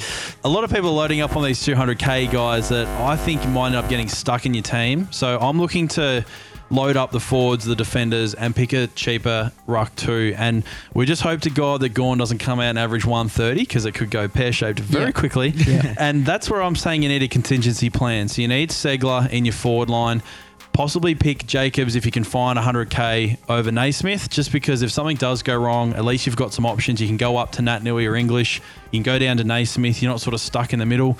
So I think if you're not picking Gawn, I'm going cheap. I think personally I'm not picking Nat Nui English type just because of the money outlay. Again, save 100K, pick Sam Jacobs. So I think rucks could be one of the make or break points this year personally, but for me it's going the cheaper Definitely. Now, forwards, and I did mention just before, this is the year to roll the dice. And I think the forward line is the spot where you do it. Yep. We've got, and we've spoken about it before, we've got Whitfield, Munn, Walters, averaged over 100 last year. Everyone else was under that. So I feel as though if you're going to pick Dustin Martin as your lock, I think Whitfield for me is a in and out. I can't really decide at the moment he's in. But I feel like you've got all these guys around 450K. You've got Stephen, you've got Smith, you've got Tom Lynch, as we've said, Andrew Brayshaw. Roll the dice. Yep. I honestly think roll the dice in your forward line. There's going to be a lot of guys that I think will finish sort of between 88 and sort of 95, which are going to be keepers if you look at where the scoring finished last year. But my strategy with the forward line is pick Dusty and then roll the dice. This is your year to take a chance. Definitely. And I'll put a question to you, Fitz. Since we've gone so against Lloyd in the back line at 590K, why are we picking Whitfield at 604 in the forward line? Really, really good point. And my personal opinion is that the money saved with Lloyd means you can afford Whitfield in the forward line. And because in the back line we've got Doherty, we've got all these guys we keep talking about, Houston, we've got Laird and Sicily are underpriced. I feel like the forward line, there is so much unknown about it. So you look under those guys. Walters, big injury risk. New coach coming in. Will he play forward? Heaney's been underdone. Toby Green's there. We're not picking him to start with. Jeremy Cameron's there. Gary Ablett, we're putting a line through. That top 10 right now is just so unknown. I feel if you're going to go Martin, he's a lock. If you want a bit of safety, pick Whitfield and then just throw the dice on your next 2 or 3 guys. So that's why I'm doing it. It's a very valid point. And it's only because of who else is in that list. And again, look at the averages of the forwards from last year. I think the top 10, I think 3 or 4 of them were under 90. So I think keep that stability with Whitfield and then just roll the dice on the rest. Yeah, definitely. I agree with that, and having those, same as the defence, those 4 guys that are going to score quite well. So I'm the same. I've got Whitfield and Martin in. I have floated with dropping Whitfield out down to Petrarca because there's another 150K that you're going to save, and therefore I could turn him a Cluggage into a Tom Mitchell or a Danger or a Dunkley or a Bont. So, and it could still may still happen, but it's. I don't mind having Dusty just there, and then you go your Steven, your Smith, and your Petrarca. As you said, this is the year to take the risk. And if it pays off, Petrarca could rise 100K in 2 weeks. And if Whitfield has a couple of, as I said earlier, not bad games, but 100, he could drop 100K and bang, you've got Whitfield. So I agree with that. And I know I've had my thoughts on these 450K guys, such as Petrarca and Darcy McPherson, but look at it this way. They averaged, say, 82 last year. There's no reason why they can't add 8 points, even 6 points to their average, and they're a keeper. So that's why I keep saying, personally, I'm going with some of the cheaper guys. You've already mentioned Steven and Smith, my 2 favourites right now. But I think let's roll the dice in the forward line. That's my biggest advice. Tom Lynch is one that you've almost sold me on just from sitting here listening to you talk. Listen to him. Do you have Martin and Lynch, though, I suppose, is the other question? That's the only question. I think they can probably survive together, but wait and see. But, Nettie, this year's going to be very interesting with potentially fewer rounds, shorter games, less rookie options.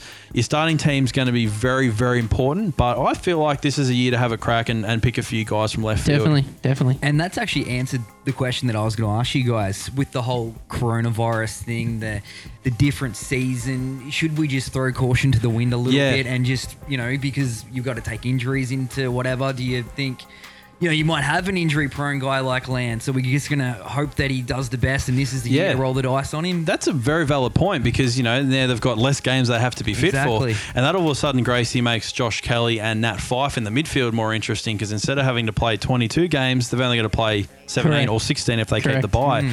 That's a fantastic question, Eddie, and I think that makes your team picking a little bit more interesting.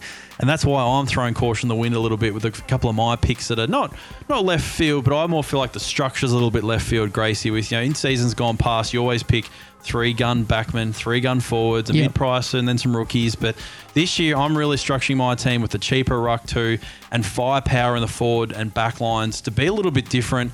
But it's really exciting, Eddie, because one problem we have in Supercoach is you get a lot of cookie cutter teams, we call them. People start with 18 of the same players. There's only a couple of differences. Whereas this year, I'm encouraging people just to throw the caution to the wind, like we just said. Like it. And make a few bold predictions. Make a few big calls. There's only going to be 17 games. Maybe they'll bring them all back. Maybe we'll have a couple less. Who really knows? But this year might be the year just to give it a whirl, I reckon. Give it a crack. Exactly. It's one of those bizarre times. May as well jump on board. Why not? All right, do you want to jump on into these fan questions? Let's do it, man. We've had a couple sent in from some very happy followers at the moment. I'll let you read them out and we'll do our best to answer them. All right, so we are going to throw it to the panel. And if you want to hit these boys up, they do know what they're talking about. info@greywolfentertainment.net. And we'll be sure to read them out here on Grey Wolf Footy. First one comes from Ross Laws, fellas. In a difficult year for rookies, do we go for the higher price rookies for going a primo or two? Good luck with the pod. Thanks, Ross. That's awesome.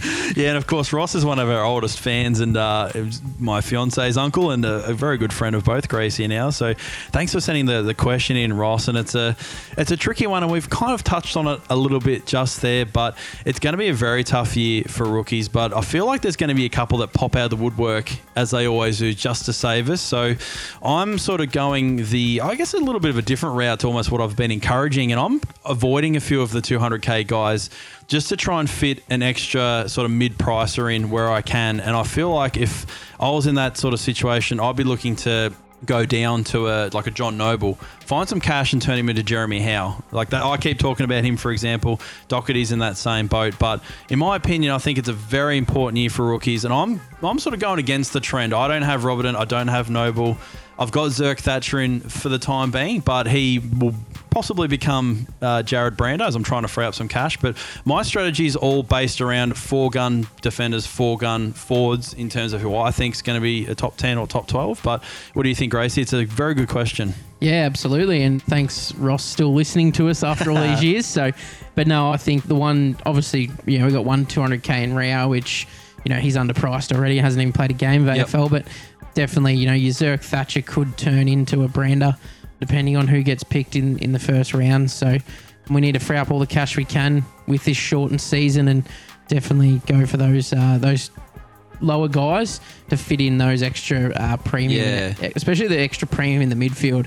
That's a massive plus. I think if you've got that fifth premium, that's going to, cover the points you lose from having those higher rookies, and there's no guarantee that those higher rookies are going to score well anyway. And they could lose your money. We've seen that in the past so many times, and that's the trick. And again, I like a lot of these options, your John Nobles and your Robertsons and these guys.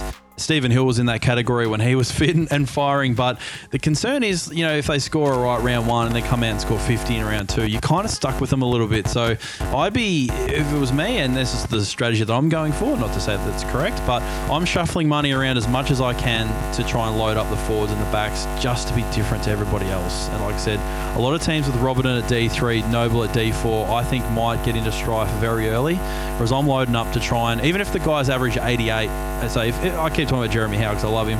If he averages 88, I'm probably going to be happy with that. I'll take that in this season because I don't feel like with 17 rounds we're going to be able to put together a completed side. Yep. It's going to be very difficult to do that because Gawn's going to be a big priority if you don't start with him. But I'd be happy to settle for some lower D6, F6 scorers, just considering the season that we're going to have. We've got 5 less weeks to make money, so I think we need to settle for some mid-price guys, which we normally wouldn't do, but I'm going to be happy with it this year. Definitely. So it was a great question. Yeah, I love that right there. This season really is going to be an interesting one, hey? And this sort of jumps into that whole thing again. James Davidson, assuming Supercoach hasn't made any announcements, what do you think will happen to Supercoach with the rounds? What about new players if there is a draft? Yeah, and there's already been a couple of supplement players that have been added, and I don't think that's what's going to happen here. I think they'll keep it as the same, but we'll have to wait and see if Supercoach does any changes to their platform, because you get 30 trades for the year, which usually lasts you, depending on how quickly you trade, till the last sort of half of the season. But potentially we're going to have a bit more freedom with our trades, and we can make some tough calls earlier on because you don't have to conserve them so much. So the big thing for me, Jimmy, and that's a great question, which I've already just said, is 17 rounds. Don't think that you're going to have the top 5 of every position in your team. I think we need to settle for potentially some cheaper options, or some mid-price options, I should say, as your D6 and F6, only because we've got less time to make money. Yeah, absolutely. And good question, Jimmy. And there's been plenty of rumours thrown around at the moment with Supercoach making changes where it might be a bigger salary cap, less trades.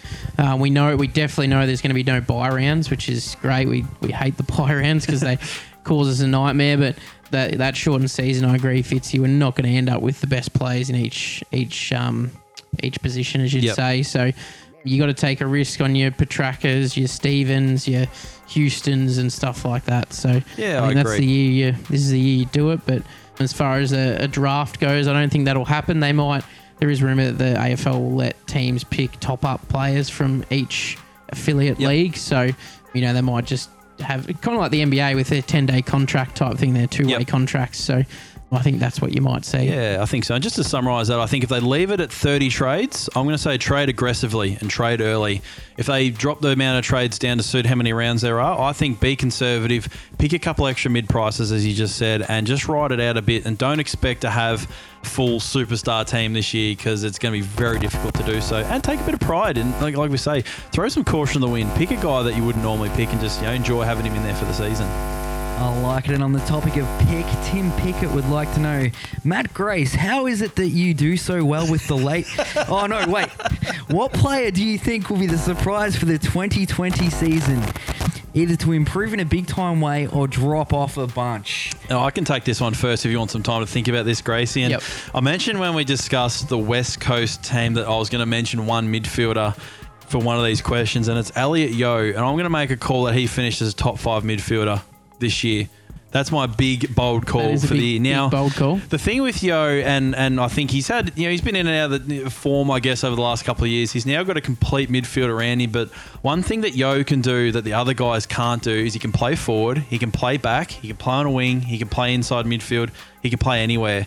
And I'm going to make a big call, and I'm not starting him, and my balls aren't that big, but if Tim wants someone from completely out of left field, I'm predicting he will finish as a top 5 midfielder this year. Yeah, nice. I actually like that, and he's got the class there to do it, so I'm not going to disagree with you on that one. How about someone to drop off then, Gracie? Drop off? Well, I was going to mention one of your boys, Nettie, but I was going to mention McCluggage. I actually could see him finishing as a top 10 midfielder for mine.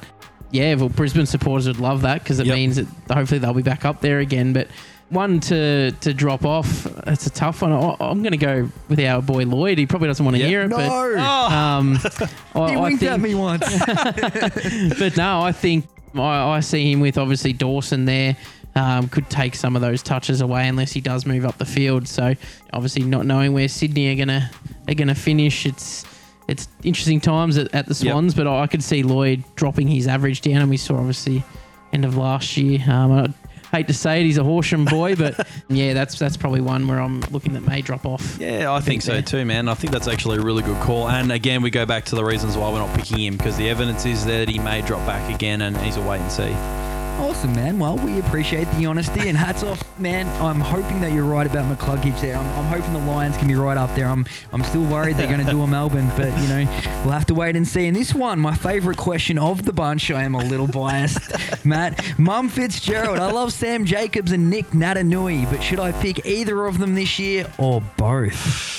It's tough, Gracie. My mum's a huge fan of both of these guys. She keeps saying to me, I want to pick Sauce. What's his real name? So there's a great question. mum, and that's my mum, if in case there's any confusion. But I think currently she's got both options in there just because she loves to watch them play. Yeah. But we do have to probably take one out for the guy with the beard from Melbourne, and his name's Max Gawn, that mum never remembers. God bless her. But if I'm picking one of those guys, I'm probably going Sam Jacobs out of the two, and we speak him up quite a bit, actually. Yep. And he's got the history on the board. He's got the best midfield around him. His price is perfect, and I keep saying it. You can go up if something goes wrong. You can go down. You're sort of right in the middle there. If I'm picking one, Mum, I'm probably picking Jacobs. Yep. But I actually don't mind the thought of starting both. Yep. And as long as you use that money wisely and perhaps go a Uber Premium M6 or really pick a good starting, first four forwards or defenders, that's a very bold strategy. But again, this is the season to do it. Absolutely, and I probably agree with you there, Fitz. Like I wouldn't mind seeing them both in there. Mrs. Fitz, as I call her, I get told off every time. Yeah, same. But definitely. I saw a stat earlier today of obviously with the reduced quarters that could happen is the points per minute, and Nick Nat plays roughly around 60% game time. He averaged something like 1.3 points per minute, and for 60% game time, that is huge. So he doesn't need many touches. We know he tackles, gets a lot of the tap outs because he can leave even after those leg injuries. So, but no, I don't mind seeing them both in there, Mrs. Fitz, but just add that M6 premium. Yeah, I love it. And of course, Mum always decides to pick all the Horsham boys. So Jared Berry gets a call up. Definitely. Darcy Tucker's in the forward line, and we have to pick Tom, as in Tom Lynch. And I think I actually remember her best Supercoach move, Nettie, because she's done this for a long time, was she traded Matt Prudis in 1 week and decided to make him captain because he had the nice curly hair. Yeah. Scored a lazy 170 that week, and I think she beat me, so I'm still holding that one up. I love it right there, and she's in our league, yeah. She certainly is. So look out for Super Champs, I believe she's called her team this year. I'm not sure where that come from, but Nice. look out for Helen to cause some ripples in the top 8 rankings. She named it off after you, Super Champs. That's what's up. But it's been a bumper episode for episode 2 of Grey Wolf Footy, Nettie. It's a lot of good content coming out, and we're going to keep it pumping with weekly shows. It's going to be very interesting to see what happens in the next couple of weeks with round 1 about to start, what's going to happen, but we'll keep the content coming. Yeah, it's very much a case of watch this space, but it has been a bunch of fun. Being not huge on the Supercoach side of things, there's a lot for me to take out of. I've started writing down names, and I'm taking it all in, and I think that's exactly what you boys are here. You're the experts. You're here to show the people like me that have got no idea this is what's up. And so thank you for this, boys. It's been very interesting. No, I did enjoy having you here, Ned. I love it, actually. It used to get a bit boring with Fitzy. No, not say that. No, He says it like it's his show. It's good having you, Nettie. I love it. So, it's really good. And hopefully, we'll watch some games throughout the year, and you might be an expert by the end of it. Well, we'll have to wait and see. I might be a good test for you, lads. So True. if we can sit down, put a team together from Absolutely. your tips, and we'll see what happens. But definitely for next week, I want to see. And we If you beat us, we might not talk to you again. But well, it will be you beating us. Really. So it'll be like your combined. This will be beating us. But yeah, we'll have to put down where you guys think are going to be in the top 8, the whole way through or whatever. And maybe even, Brownlows and that sort of thing. We'll get some early things in. We'll have some fun predictions, and we'll get all that happening next week. What do you reckon? Mark of the year and goal of the year. Yeah, and everything. And bold call of the year, which we'll bring in. Yes. But it's going to be a lot of fun, Nettie, coming up. But stay tuned with all our socials and on the website to see what's happening, because a lot of what we do is based on what happens in the AFL, and fingers crossed we can get off and at least play the first 4 rounds, which I think is still the plan. And then we're just going to play it by ear from there. Yeah, greywolfentertainment.net, and that's got links to all of our socials, everywhere you can hear us and all that sort of thing. And be on the lookout for everything else we've got happening as well. We've got a Grey Wolf Wrestling show. We've got an interview with Mitch McCarron. You're a big time McCarron fan. Yeah, that one's coming out soon. I heard you're wrapped. He followed you on the socials, didn't he? Come on, man. I'm trying to play it cool here. Don't bring up his taste in music there, madman. But yes, very fun times at Grey Wolf Entertainment. We are trying to build a community here, and love that everyone's getting behind it.